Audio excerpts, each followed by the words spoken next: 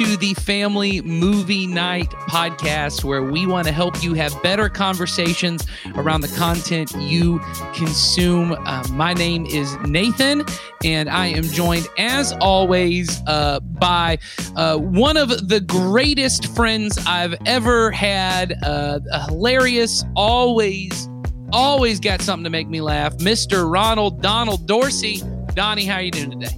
I'm doing pretty good. Things are going good. Like, the weather's been pretty good outside of the small freeze warnings, but I'd say we're all good. Well, there you go. Yep. And we are not joined today by our usual co-host. He had a conflict when we were filming this morning. Mr. Sawyer Hewlett will not be joining us. I cannot introduce him as the villain of the film, which I guess is either Russians or maybe Jim Crow South. So he can't be that. But he is joining us in spirit, which means he's not joining us at all. But we are glad to have him. As always, I cast him as the villain of every film. But Donnie, why don't you go ahead and get us started about what it is we actually do on this podcast? Absolutely. So on the podcast, we encourage every family at Community Christian Church to have a monthly movie night to help you and your children build memories, start conversations that matter. And the goal of our family ministry is to help you raise your children to love Jesus and his way of life above all other things. And we know that critical to that is for you to have routine, regular times of connection and shared experiences that help you build stronger relationships. And movie nights are just a great opportunity to do that, because movies, and especially the movie we're going to be talking about today, they're not only an easy way to share laughter and joy together, and sometimes even more difficult emotions like fear and sadness, or kind of this righteous anger that sometimes comes up when you see injustice in the world. And you can have those conversations in a safe environment of your home or wherever you're watching it. But they also give you a chance to talk about what matters most to us in a way that is meaningful and memorable with our children. And so on this podcast, we not only want to recommend some movies you could watch on your monthly movie night, but we also want to give you some ideas of meaningful conversations that you could have with your children during or after the movie. And today we are talking about a movie that there is a lot of a richness to. It's the movie Hidden Figures, which is available on Disney Plus. So if you have Disney Plus, you can watch this with your family. And this weekend that we're releasing this is going to be Martin Luther King Jr. weekend. So what a better time to talk about the civil rights movement and all of that than by watching this film as a family. But before we get to that, Donnie, tell them something else that they need to know for this podcast. Yeah, so we want to remind you to like this video, subscribe to our channel on YouTube, and follow us on Facebook. And if you're a parent who calls Community Christian your home, we have a lot more helpful content to you available on our parent Facebook group. All you have to do is go to our Facebook page, click on the tab that says Groups, and find the Community Kids Parent Group. If you click Join the Group, you'll get regular updates about events for your family around our church, as well as articles, videos, content that will help encourage and inspire you as a parent as you raise your children to love Jesus. We hope to see you there. And so, as always, the point of this podcast is not to add another thing to your list of things as a parent that you'll feel guilty about not doing, because most of being a parent is just feeling guilty about the things other people are doing that you aren't.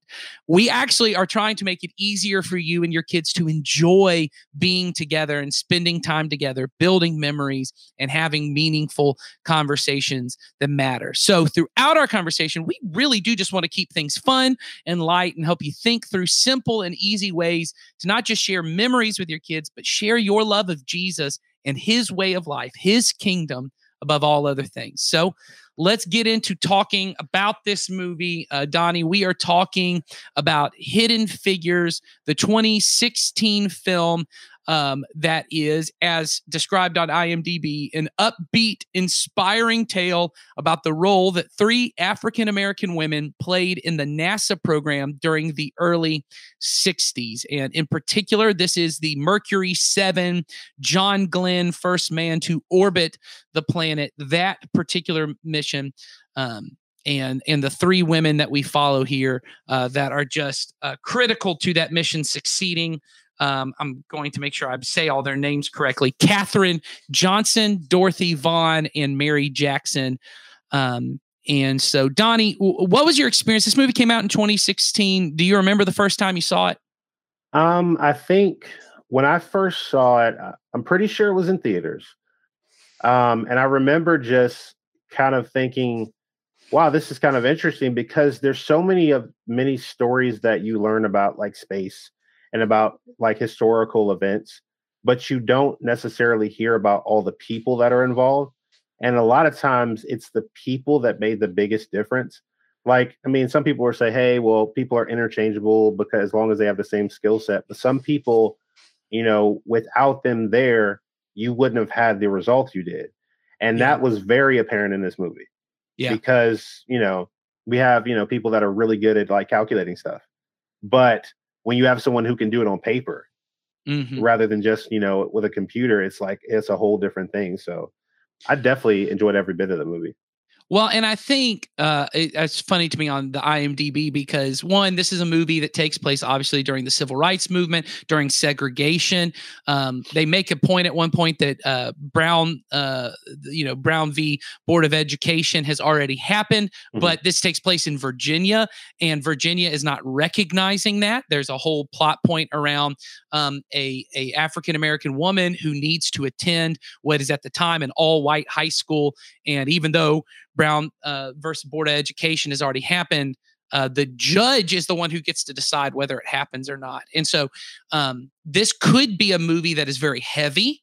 There certainly are a lot of civil rights movies that, for obvious reasons, have to be very heavy. But the movie is very upbeat, but also very inspiring, while not shying away from kind of the daily indignities of being a person of color, a woman of color in the 1960s, working in primarily an all-male environment, but also all white male environment, and just kind of the indignities. But so it's able to kind of, I think, very expertly handle all of that with some humor, but not dismissing it. I don't know, Donnie, is that how you felt with it too? Yeah, they didn't use it as a way of poking fun at anything. Everything, the moments that they had that were lighthearted and comical were genuine, like relatable moments. Right. They weren't just like, hey, we're putting this in here so that you're not overly like in your heart and like feeling very heavy in the movie. They do it at moments that make the most sense. Right. Well, and I think what's great about this movie, so I'll say this, I think this movie is appropriate for children of all ages. I don't think there's anything in this movie content-wise that I would say, oh, you might not want your kids to see that. I will say the movie's a little long. It's for young kids. It's right at 2 hours. This is the second time I've watched this movie with my girls. They have loved it both times. They got more out of it this time because they're about a year older than the last time they watched it. They've done a little bit more school. Interestingly enough, the week that we watched this, their history kind of social studies assignment was about Ruby Bridges, who is the first girl, black girl to attend during the time of desegregation, to attend a desegregated school. And so they kind of had all of that very much fresh in their mind. And I think the context was easier. So I could see that with younger kids, you might have to explain more of the context because they may not be aware. Donnie, what are your thoughts about that? Yeah, I think because as of course, as kids are older, like kind of in your teenage years, like you kind of have an understanding of the world around you a little bit of a grasp of the things that are happening. But yeah, definitely from like a younger perspective, like because my kids are like 7 and at the time of this will probably be I have a 7-year-old and a 5-year-old. But the thing about it is that there are certain points where they could miss them because they're very subtle. Oh, yes. Because they don't do it overtly like, hey, look, this is happening. But they let you know, hey, this is the times that we're dealing with. And it gets some really good opportunities for you to have a conversation with your kids and be like, hey, does this look like something, that you've seen in another movie? Or how do you feel about this? Like, how does this make you feel? Right. Well, and I think the film does such a good job because you said that about it being subtle. It's a movie that if you don't have a lot of context, so if you're a young kid, young school age, kindergarten, first grade, you don't have a lot of historical context for things. You might only pick up on certain pieces and you miss some, and it allows you as the parent to kind of control what part of the conversation you want to have and what you want to talk about, what you want to explain, because you could go very deep with things, or you could just kind of talk about it in terms of, there was a time in our country, so the conversation I had with my girls to try and help them understand was there was a time in our girls know about slavery already. They already understand the context of that. Obviously, they can't understand everything that goes into that. It's such a complicated thing, but they certainly understand the idea that when I said there was a period in our country's history where, and my family, just for people who are watching and may not know, my family is because we've adopted. We have two of my daughters are biracial, both black and white, but definitely their skin tone is darker, so they can understand by looking. People who look like me weren't able to do things that people who look like my sister, who is very fair skinned, they would look at and say, and I'd be able to say, you wouldn't have been able to go to school together. You wouldn't have been able to use the same bathroom, which is a whole plot point in this film. Yep. So I was able to explain that concept to them, and they all understood the unfairness of that. Now, obviously, not every family is made up like my family's made up, but I think those are concepts a 5-year-old, 6-year-old, 7-year-old can understand. I like that point you made about the bathroom, because it's such an underlying plot point, but it's such a good illustration to show a very subtle thing that shows you about the differences.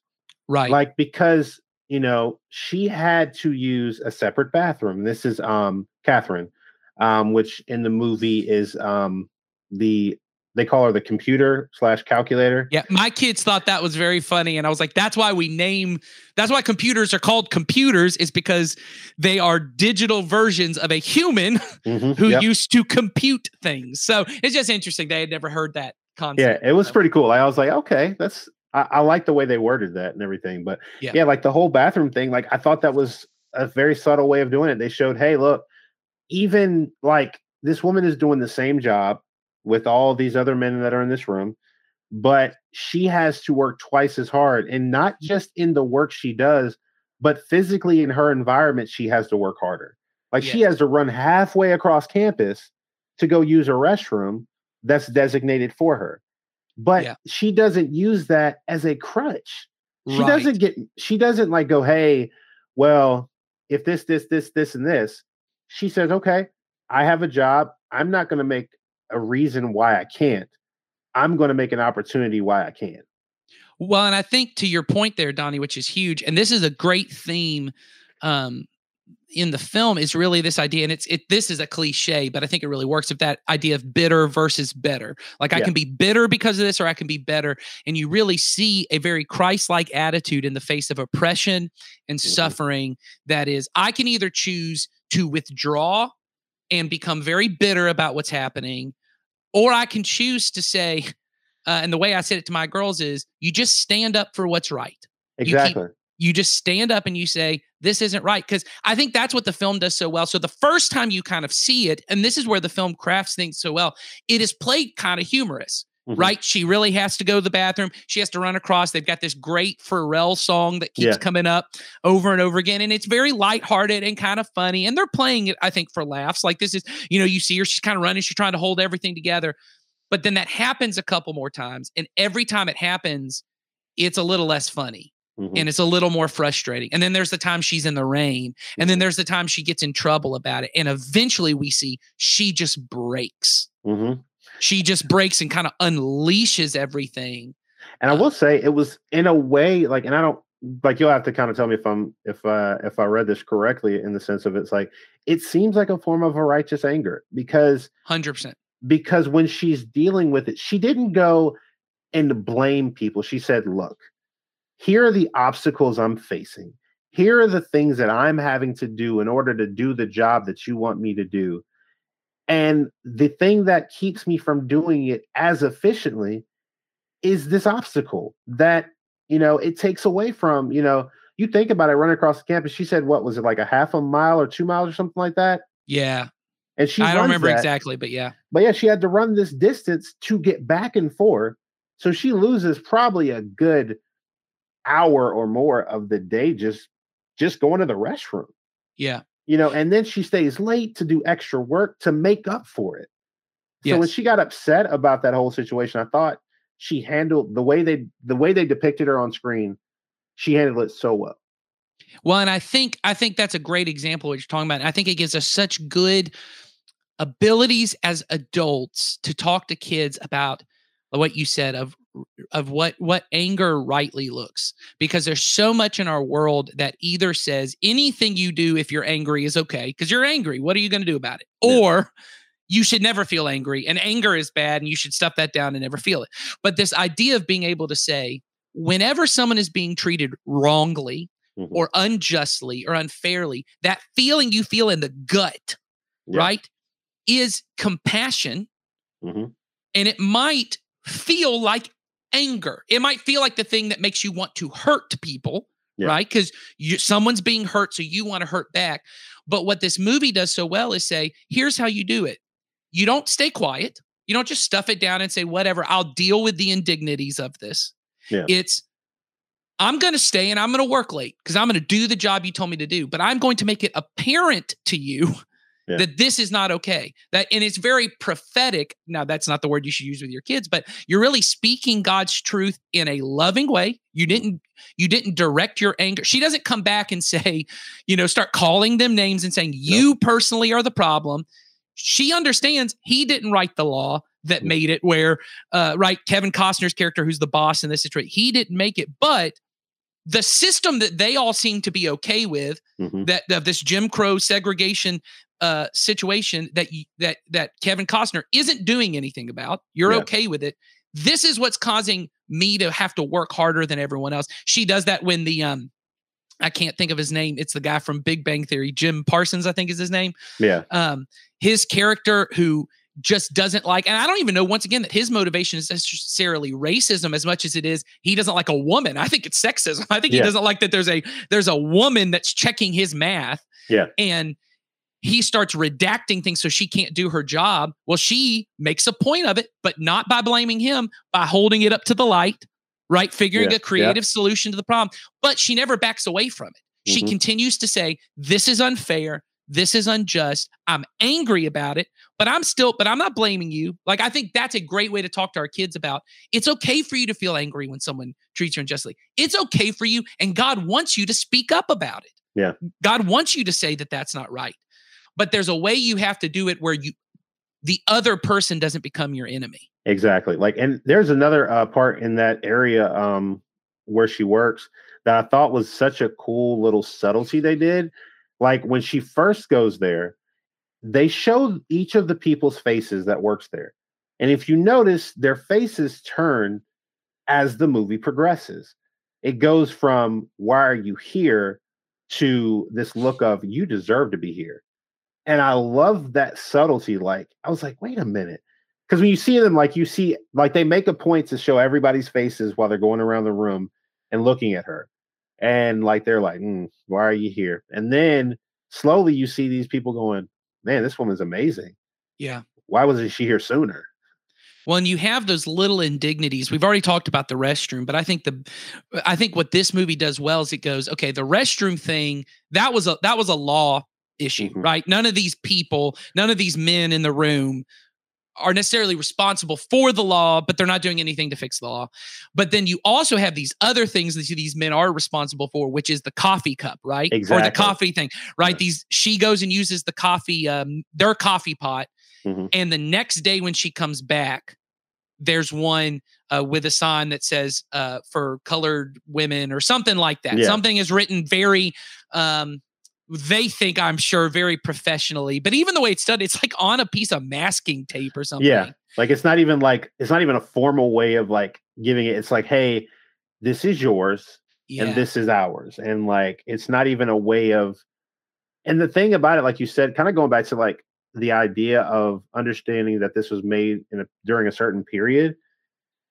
In that time, in their minds, they may have been thinking, well, we're just following protocols. Right. This is what everybody does. But then they realize, wait, this isn't like they start while working with her, they start to realize this isn't right. Like Right. we need to do something about this. And I think like that's such a like a pivotal piece. Like it's just you see Yes. these little subtleties, but it kind of goes to like then it makes me think about how with Mary, like because they talk about like with the laws and stuff like that and how they're About her impacted. wanting to go to school. She needs to, Exactly. she can't be, she has all the abilities. You see in like one of her first like solo scenes, Yeah. you see she's the best engineering mind, better than any of the other men there. She figures out the problem with the lander, I think it is, something like that. Yeah, The I think it's like module, the landing module that has because to all come the in. little heat shields like are falling off or something like Right. that. Yeah. And so she figures it out, and the man who's a I think he's an Ashkenazi Jew, because I think he said at one point he was in a Nazi camp. Yep. And he talks about you should go, and she's like, they're never going to let a woman who looks like me be an engineer. But he kind of pushes her, and she ends up having to go to school to get the courses. But go ahead. So that's kind of the backdrop of the thing. Yeah, and I thought that was great because like if you watch her story, like you know, like when you see her, like her first interaction, like she's kind of sassy, like, and you're like, okay, well, is this just her like pushing back on what she's encountered all her life? But you slowly see the people she's been encountering. Like, you know, at the beginning, there's a scene with a police officer, and she's like, hey, this is an opportunity because, hey, look, like, because there's a funny moment where they're driving the car. And she's like, look, hey, we could drive up really close to him and he won't say anything, basically. And I'm like, yeah, that was one of my favorite jokes where she's like, when else are we gonna have a chance for 3 black women, or I don't know how she said, 3 black women chasing a white police officer in the car. Yep. I thought that was hilarious. It's so well done. I love that. And then like, so she has her interaction like with her husband, who's like, you know, he's kind of on the side of like, yes, things need to change, but sometimes they're not always civilly. And she's like, no, it doesn't always have to be a fight. He's like, sometimes you just have to work within the system that's put in place for you. And like she works through the system and she finds ways, like she didn't go, hey, I have to be like obstructive of justice. I can just be intentional about how I work through this system. And like, so she did that with, she's like, okay, what do I need to do? I need to go to a courthouse and I need to appeal this. Because, you know, the only way she was going to be able to be an engineer was to take additional courses. Right. And then she gets, you know, and she goes through this process and you're like, that's amazing. Like she had every reason to be upset. Yes. But she didn't use that as like, and it goes back like with Catherine. They had every reason to respond negatively, but they said, nope, I'm not going to do that. And like, you know, and it's pretty amazing. Well, and I think what's huge here too is once again, in having conversations with our kids. So I think if you choose to watch this movie, and I really hope you do, and I hope you watch it this weekend for Martin Luther King weekend, and that you're able to have a conversation, because they mentioned Dr. King at one point. Yep. They mention kind of the movement is the way they talk about it. It's when they go to church. And that's where there's like a lunch afterwards. There's like a barbecue afterwards. Yep. That's where she meets Mahershala Ali's character, who in a moment, I just want to talk about the acting, because my Lord, Mahershala Ali should be in every film. Just the best guy. I mean, just come on. He's such a talent. Like, I mean, yeah. It's funny because like this movie was made in 2016, but he was in other like movies and also other like television shows. Yeah. And this man's acting is like steps above people. Like and it's so subtle. Nothing is showy about it. Nothing is big. Like that scene where the spoiler alert, he proposes to Catherine, is so human. Is what I wrote down is Mahershala Ali is so human in everything. Like normally I can watch most actors and I can almost see them making choices in their mind. Like I can see them being like, and now I'm going to make this face because I'm mad. But like everything he does, I genuinely believe he's proposing to Taraji P. Henson. Yeah. Like he's this vulnerable dude. He's a hardened dude because he's been in the military. You can tell in this generation, he doesn't feel as comfortable showing his emotions, and he's got to do this in front of these 3 little girls and her mom. And you can tell he's trying to walk that balance of like, how romantic, how vulnerable do I get? You can tell he's trying to fight back tears, but it's all just in a look. Yeah, exactly. And he does it effortlessly. It's Yeah. amazing. So anyway, he's wonderful. I also want to say Janelle Monáe, who is a fantastic musician. If you don't listen to Janelle Monáe's music, I mean, you're just missing out. She's just absolutely wonderful. But she doesn't act a ton, but when she does, she's fantastic as Mary Jackson. Every time she was on screen, she's probably has the least screen time of either of the three women, which I understand. When you have Taraji P. Henson and Octavia Spencer, you're going to give them the weighty roles. I get that. I'm not saying that Janelle Monáe was kind of untested as far as I mean, I shouldn't say that. I'm sure she'd been in other things, but I think this is probably her biggest role up to that point. Oh yeah, and so I get it, but she's fantastic in this movie. Like you said, as this role of each woman kind of takes the role that you can tell that different people have in response to persecution and oppression. She's a little more hardened and I want to stand up. I'm willing to stick my neck out. I'm willing to be this. Whereas, and you see all that in that opening scene where they're broke down on the side of the road and the police officer shows up. She's like, I'm not taking any lip. I'm going to stand my ground to say this. Whereas both Octavia Spencer and Taraji P. Henson are a little more like, hey, just let's keep our head down. Let's just not say anything. Yeah. Which I think are both very normal, realistic responses, you know? Yeah. They wanted to be subtle. They didn't want to ruffle feathers. They wanted to keep the peace in the situation. And I thought that was really cool. And well, it sets up the character growth of Katherine Johnson, who's kind of been like, I need to stay in the background. I need to not be thing, where she's willing to at some point go, okay, now I do have to speak. Yeah. Yeah. I love that. And then and kind of going to that, I guess, segue, the idea of like with Dorothy is if you watch Dorothy do this job for all these people and you she's basically doing the role of a manager, but not getting the recognition of a manager. And she does that, without complaining. And then she finally gets to the point where she's like, look, I'm doing this job, but you won't give me the title. And it's and you see me doing it. And she's leading 30 to 40 employees. Yeah. And doing it without having issues. She's able to manage it with no problems. And then she takes opportunities when she can. Not in this way of okay, well, hey, there's an opportunity for me to grow. Hey, there's an opportunity for me to learn something new. Right. And she does it. And it's never, hey, you owe me this.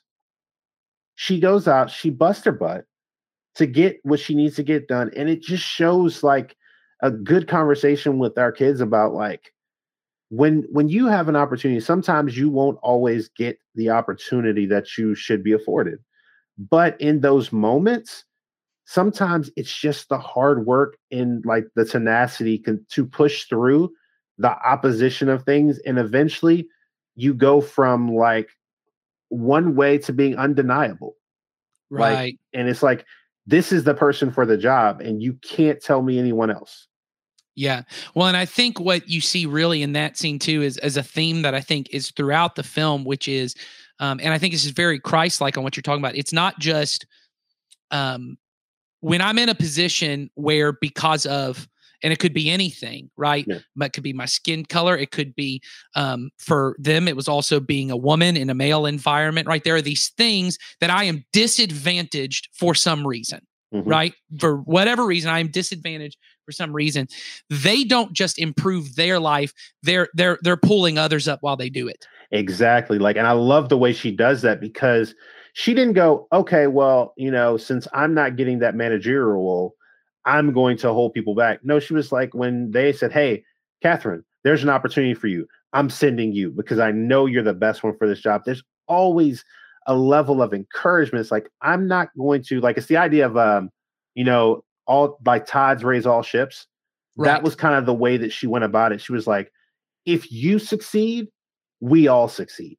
Right. Yeah. Octavia Spencer, Dorothy Vaughan, that's really the role she plays because she first says to Katherine, who wants to once again stay in the background, doesn't want to, that's what we see from the very beginning of the movie. She goes, you being in that room is a blessing. You getting to be in that room, you'll get to change people's minds and you'll see things. But then when Dorothy Once again, spoiler, but this is all history. You can look it up. The book that this is based on is fantastic. So if you want to read the book beforehand to get an idea, it's all great. But anyway, Dorothy Vaughan ends up figuring out how to make the IBM computer that they get for NASA, which takes up an entire room. And that was fun explaining to my kids that like because I pulled out my phone and said, what's here is 30 times faster than that computer and could do a million more things than that can. And it's in my pocket. And that took up a whole room. But you know, how things have just changed in 50 years on that frontier. But also she ends up being the only person who can make it work. Right. And then when she starts talking about, she finds out eventually this computer is going to take all the jobs that the women that she works with, the Black women she works with, are not going to be able to have jobs anymore. And she says, I'm going to train them how to work these computers so they will have a job going forward. She's looking out for other people. Same thing with Mary. Mary Jackson goes to set this legal precedent where she goes in and she talks to the judge. And there's this great scene in the courtroom where she's like, you were the first to do this. I'm asking to get to my chance to be the first. And I got to say to my daughter, see, this was scary for her. This took a lot of bravery for her, but she did it not just for herself, and I told her it's the way our legal system works. Once one person gets to do it, there now is a precedent that other people can do it. And that's how things change. You stick your neck out, you take the brave step, an opportunity presents itself, and you may say, that looks scary, I don't want to do it. But if you're willing to step up, if you're willing to do your part, you can do it. So I love that it's looking out for others. And that's a very Christ-like thing is I live my life for the sake of others. Yeah. I think that's huge.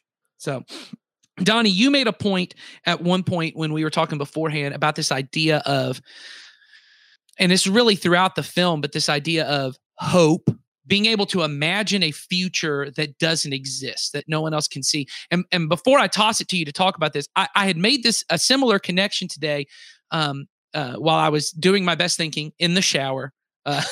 Getting ready to get ready for the day. And I started thinking about the movie again. I go, you know what, this movie, one thing it hits on a lot, and I think this is intentional in the film, is the whole movie is really about imagining something that doesn't exist. Kevin Costner at one point says, we are making up math that doesn't exist yet. Yes. The only way, because that's a whole thing I think is so beautiful about the space race. They had to just imagine new devices, new vehicles, even just new algorithms and math that doesn't exist to be able to understand how do we get a man up into space and back down. But all of that is contrasted with all those firsts. The first of John Glenn getting orbited the moon are happening at the same time that you have the first African-American woman to work in this computational thing, the first African-American woman in Virginia to get to go to an all-white high school, like all these other firsts. And it's like they're imagining a world that doesn't exist yet either. And it's really taking what is considered widely probably one of the greatest American achievements in the last 100 years of NASA getting a man to the moon. And this is critical to that, right? And saying the civil rights movement and what's happening at this is equally, and what we know, even more important than that. Yeah. So, Donnie, what did you see in the film that you said, because you kept talking to me about the movie's just about hope. It's just about imagining a world that doesn't exist yet. So talk about that.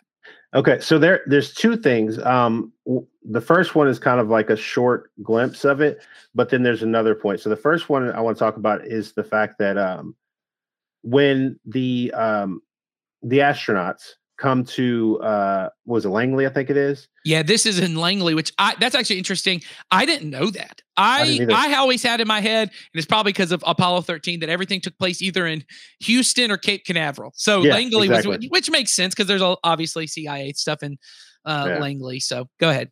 But yeah, like I thought it was very impactful that while they were coming in, some of the astronauts made it a point, they just spoke with like the white employees. But John Glenn specifically made it a point to continue going, and he introduced himself to these three ladies, which of course will make, not a spoiler alert, but that's a very impactful moment that you'll see come to fruition later. Right. And I thought that was so cool because it was like, wow, all it took, and that gives you hope for those moments. That's a moment of hope where it's like, he could have easily just done what everyone else did. but he didn't. He did something completely different. And I think the next moment I want to talk about kind of is similar, is that her conversation with her daughters. Like, she's sitting in this room and like she's just talking to her kids about, you know, everything that she's doing, and like she just gives them such a feeling of, hey, this world that we're in right now, this is what I imagine it to be, not what it is. But she doesn't put that world that she knows can be out of perspective for them. She makes it the focus. And it's like, when you hear that, because I think sometimes, like, especially as parents, when we're raising our kids, sometimes we use our own personal experiences to teach them about certain situations. And sometimes unintentionally, we create a little bit of despair or lose a little bit of hope because we've had bad experiences, rather than going, look, this happened to me, but that doesn't mean that has to be what your future existed. Right. Well, and I think when you throw that in, Donnie, what it makes me think of instantly is, once again, probably there are maybe a handful of great speeches in American history that like everybody knows, but I mean, gotta be in the last 100 years, the most famous is "I Have a Dream," Martin Luther King Jr. Like, this idea of he's envisioning a world that at that point doesn't exist, right? And I think we can say in lots of ways currently does not exist in our world, that a person would be judged fully on the content of their character and not the color of their skin. And that this idea of, and that's captivating. I mean, it captivated a nation, this idea of let's dream and let's imagine a world that doesn't exist. And in some ways, it's like we teach kids not to dream in that way anymore. What we teach them to dream is like, go become a doctor or a lawyer and make yourself a lot of money. But like, let's not dream of a world where things are radically different. And when you say when kids say, well, what if we had a world that looked different? Like, this whole point of the series we've been doing a little bit, right? We had the Paddington thing of like, what if prison looked different? Like, what if, you know, and we had this conversation last week about In the Heights and the kind of people who get highlighted in our society. What if all people got to be highlighted? What if everybody got to be treated as valuable? And let's dream about this. Let's imagine a world that is such a Christ-like kingdom attitude, because Jesus teaches us to pray every day, your kingdom come. And then this is the part, your will be done on earth just as it is in heaven. Jesus is inviting us to imagine, what if this world right now could look just like heaven? Because we know that and that's what we should be saying to kids. Because my kid said that, of going, did this happen a long time ago? And I said, well, sort of. Like, it happened 50 years ago, which for kids, 50 years is like, oh my goodness. But like, to be able to say to them, this took place, Mama and Papa were both alive. Yeah. So like, they were little kids when this happened. It hasn't been that long. And then they ask, well, it's good that everyone gets treated the same now. And I get to say, well, not really. Yeah. There have obviously been huge improvements, but that we know that this world right now does not look like heaven. Yeah. And that our job is to imagine, what if heaven came to earth, and what can I do for them and with my friendships? Like, when I go to school or the daycare, or when I'm interacting with my friends, how can I be looking to say, that's not right? What can I do to help? Yeah, because I love the fact that looking through the eyes of a child, it's so indicative of what could be at a lot of times, because we are jaded by sometimes of our experiences and stuff like that, but they almost in a way see the kingdom the way it could be. They're like, well, we are treated that way. And it's like, it's not because they haven't experienced anything. It's the fact that they experience it in a way of, well, I don't see anything different. This is my sister. This is my brother. These are my people. I don't understand what the problem is. Why don't people get that? And I'm like, if we took that, and I think that's why, like, when Jesus talks about, you know, if you discourage the children, that is going to be something that is going to be terrible, because I think that's what. Yeah, Jesus would 100%. If you make it more difficult for a child to live in the kingdom of God, and that can include telling them, well, things don't ever get better, and That's just the way it is. So that's the way it's always going to be. Jesus says it'd be better that a millstone was hung around your neck, that you would help this little one to sin. And we know that sin isn't just things you do, it's things you don't do. It's things it's the sins that you commit and the ones that you omit, the things I should have done that I didn't do. And if we create in our children's hearts, hey, some things are just bad and it'll never be better, so you have to just deal with it. Well, that, like you said, that Jesus goes, well, let's get that millstone ready. Yep. But yeah. Anything else to say on that, Donnie? I think that's huge. I think these are great conversations once again. And I don't think you have to have all these conversations with your kids. Yeah. I want to make that clear. I mean, we're a few episodes in this. Donnie and I and Sawyer, and when we have Heidi and Brandy and all different people on, when we're having these conversations, we hope to spark in you some thoughts that you can have with your kids that you think on their level or in their environment or wherever that they need to hear to help shape their thoughts. Because that is the beauty of movies and even in this movie, I think most of this movie is fairly, everything happened pretty much as it actually happened. But we know even in movies like this, things are dramatized. Not everything happens in the exact way it happens. And so some people kind of go, well, it's not really true. No, the point of movies, the point of art is to help us to imagine what life could be like. And so it's this idea of this is what happened here. How do I bring this into the current? Because these problems didn't just end in I think this is 1963. Maybe I'm wrong. I think so. I think that's in that range. So yeah, the problems didn't go away in the 60s. We still have problems today. Not the same, not the same exact ones, but can I imagine how we could have our part to play? Yeah, absolutely. So one other thing I want to talk about that I think the movie hits on really good, and then we'll be done because we're running long. You thought maybe with less hosts we'd be shorter, but it's me and Donnie. We're going to talk a while. So here's the thing I want to talk about. One, I think this movie does a really good job of there's a great book out there. It would be a book for your kids, but it's a book called Subversive Witness. And I looked it up, but I can't remember. It's by Dominique Gillard, I think is how you say his last name, but I may be wrong. But if you type in Subversive Witness, you can find it. And it talks about how to leverage different levels of privilege that all different people have. And you really see this in this movie where he talks about this idea of stackable privileges that obviously in this situation, in this work environment, white men were at the top, right? They were everyone in a power position was a white man. So they had that. But you also see in this, there's the Kirsten Dunst character who is, as a woman, is not treated with the level of respect she should, but because she is a white woman, she's above the black women who work in the office. They have to work in a totally different office. It's a whole other thing. Yeah. And what you see is certain characters. John Glenn, you mentioned, is this way, right? Of using his position of power and privilege, and not saying like, okay, well then I'm inherently bad because I have this. I'm going to be the first astronaut, so I can't do it. But he sees it as I'm the first man to orbit the Earth, but I can make a difference for Catherine, right? Because at one point he says, I want that woman running my numbers. If anyone else doesn't run my numbers, she's the one. And he points to saying, I trust her.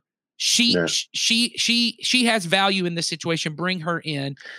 Yeah, that was that moment gave me chills. Oh, it's huge. Because when you're sitting here and this person who is about to go in space, right? He's only met this woman once, but he's seen the work that she's done. He didn't judge it based on, hey, what she looks like. Right. He said, look, this woman, each and every time she's been in the room to do this work, it's been spot on. I trust her. And like you said, he had a privilege to say, look, I'm going to make sure if this person's doing the best job, then that person should be the one that's doing the job.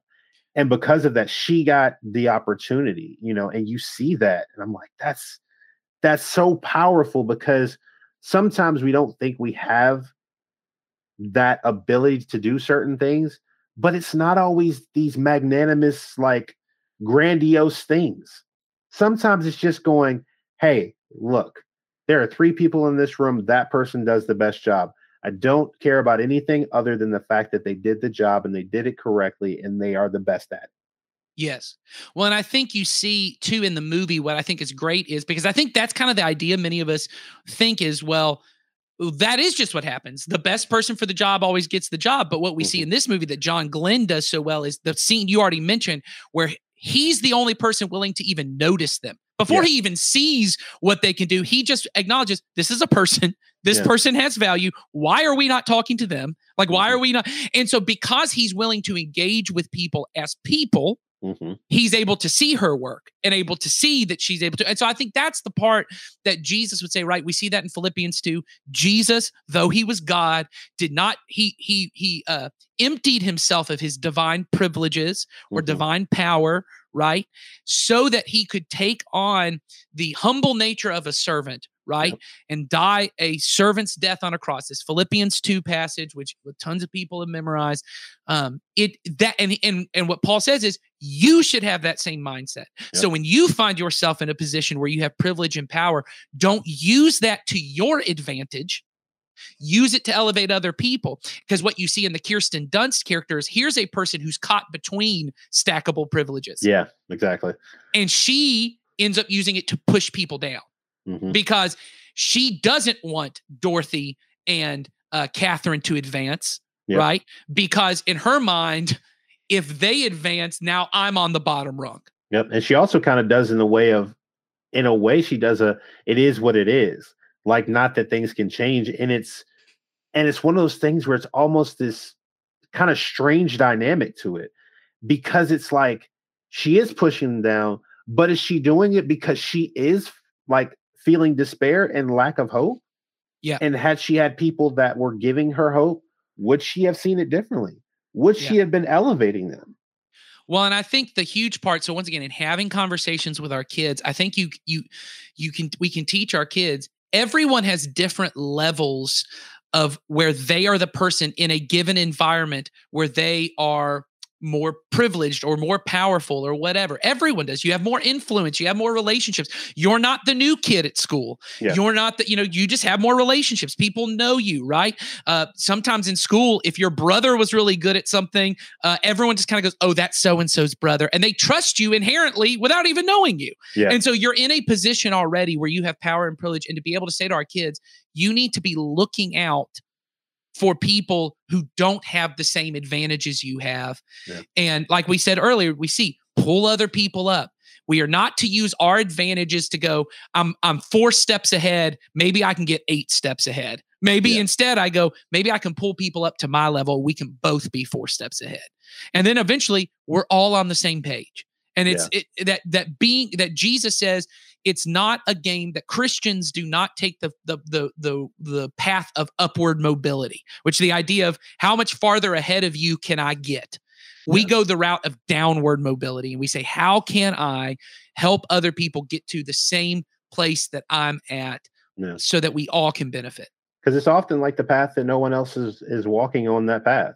Yeah. Because you have to look at, like, it wasn't easy. It doesn't mean that it's going to be a quick path. Sometimes it's a quick route, for having that opportunity to use the privilege, but sometimes it's slow. Yeah. Because like you watch, like, because even like with Kevin Costner's character as the boss, like, he has moments. He has some big moments, but he has some subtle moments where he's just watching and he doesn't react, but he's trying to figure out what he needs to do to make it better. And like, it's these little things, like the subtleties of like, hey, on the report, we're not going to put her name, right. And it's like, but then eventually you get that subtle win of eventually her name is right there with it. And it's like, it's amazing. Well, and I think this movie shows the complexities of that, in that John Glenn, Kevin Costner's character, these are people who have power and privilege, and at times they use it to elevate other people, right? But it's not this handout, because Dorothy and Catherine and Mary still have to work harder than everybody else. So it really shows the complexity of, it's not like you're just giving handouts to people. Everyone is working together to make this thing happen. Exactly. And that it shows that this is the way the world changes. And I think that's huge, and I think that's an easy conversation to have with our kids. Now, the final thing I want to have the conversation about, because this might be our longest one yet, but I hope for you listening, this has been rewarding. It certainly has been rewarding for us to talk about. But I think the title of this movie has to be talked about, because it's one of the reasons we chose it as a movie. This idea, Hidden Figures, captures everything that really this movie's trying to get at, which is And really what we've been talking about when we talked about In the Heights and what we're going to be talking about next week is this idea that there are kinds of stories that get told in movies and books, and there are kinds of people that get highlighted in those movies. And the stories we tell as a nation, the stories we tell of history, so real life stuff, or even our fiction that we tell, right? Mm-hmm. Everyone sort of looks one way. And we talked about that in the Heights. We're going to talk about this here, but it certainly works in Hidden Figures in that this could have been a movie about John Glenn. There have been tons of space movies since the 1960s. It's been over 50 years, right? And there have been The Right Stuff, right? We've had everything from The Right Stuff to Apollo 13 to Tommy Lee Jones got to be in a movie called Space Cowboys, and it's terrible. But we have not heard this story before. Why? Mm-hmm. And that's the conversation I think is important to have our kids. Why do you think we don't hear these? This story is amazing because this story is also about a first. Yeah. Right. And what firsts that we highlight as important is, because this is what I think is funny. What we know in this movie highlights that is America really treats ourselves, we're the first to do the space thing. Mm-hmm. But the Russians did get a satellite in first. And they did get a man in first. And so we're already kind of rewriting the narrative to say, like, we're first. Yeah. Because we're like, it's kind of like when my kids argue about things and they're like, well, I was the first here. And they're like, well, I was the first to put my right foot on this thing. Well, I was the first to put my hand on, like, okay, those first seem a little silly at this point to be arguing over. Is it really the first person to get to space, or is it the first person to orbit? Or is it the first person to get to the moon? Or is it the first person to, we're having that. But what we know here is these firsts of Mary Jackson, first woman in Virginia, right? A black woman in Virginia to go to all white high school. Mm-hmm. Absolutely huge, right? That's pivotal for all sorts of things in our world, right? Yep. Not everybody's going to space, but everyone's got to go to school. And everyone deserves a quality of education and all of those kind of things, right? And then you have certainly all the first with Dorothy Vaughan and the computer and all of that kind of stuff. So the question is, and I think to have with our kids, why are these women hidden in the history? You know what I'm saying? Oh yeah, absolutely. I mean, and I think it's when you have that conversation, I think, like you said, I think it's a brilliant way to put it, is that helping them to understand, why is this person hidden? Is it because their significance or their contribution is less than? Yeah. Are they less important? Because that's what it sounds like. John Glenn gets to go in parades. Exactly. And they don't get to be paraded around to let them know, hey, you made a big impact. And that's often what it is. There's a lot of unsung heroes. They're the people behind the people that do the work that make the other people look good. It's like the best thing I can think of off the top of my head is literally when you have things like a concert. You have the front, you have the musician that sings and the instrumentalist and the musicians that play the music, but they don't sound good if that audio person doesn't know what they're doing. Right. They don't sound good if if the acoustics of everything isn't put in a specific way, the stage design is not done right. But those are the people that you won't hear about. But you'll hear about a movie about, hey, this rock star did this. And the same thing goes with this movie, Hidden Figures, is that you don't often hear about the story of, hey, this person made it where they figured out that John Glenn, the person that you know their name of, didn't die in space when he came back into orbit. Right. But that's the most important thing, because without her contribution, there wouldn't be a John Glenn headline. Yeah. And it's like, why is that hidden? You wouldn't hide the directions to put together an assembly line for a vehicle. So why would you hide the most important parts that got, a big pivotal moment in history away from our eyes? Well, and I think, they're not going to make a movie about every single thing that happens. So we can't, we're not trying, the conversation is, and it's not even a conversation to judge America or to judge the stories. It's really a story about the kingdom of God. And it's a story to be able to talk to our kids about, in Christ's kingdom, every story matters. Yep. And these kind of stories that we talk about, obviously there's limitations in our world. I get that. But it's to say, as followers of Jesus, the kind of stories we highlight and that we care about, they say something about the nature of our hearts. And we want to look for people who took stands for things that mattered and made and made a choice that mattered, and people who imagined a better world. And you can see that all over this movie, from Katherine Johnson to John Glenn, all over. There are people who are working to make the world better. Yes. That's what the kingdom of God is. And that's what we want to be a part of. And so I think these conversations are huge to have. But to not make it all serious, this movie's great. It's fun. It's funny. It's emotional. You might cry a little. You're definitely going to laugh. You're definitely going to have a good time. Good for all ages, right, Donnie?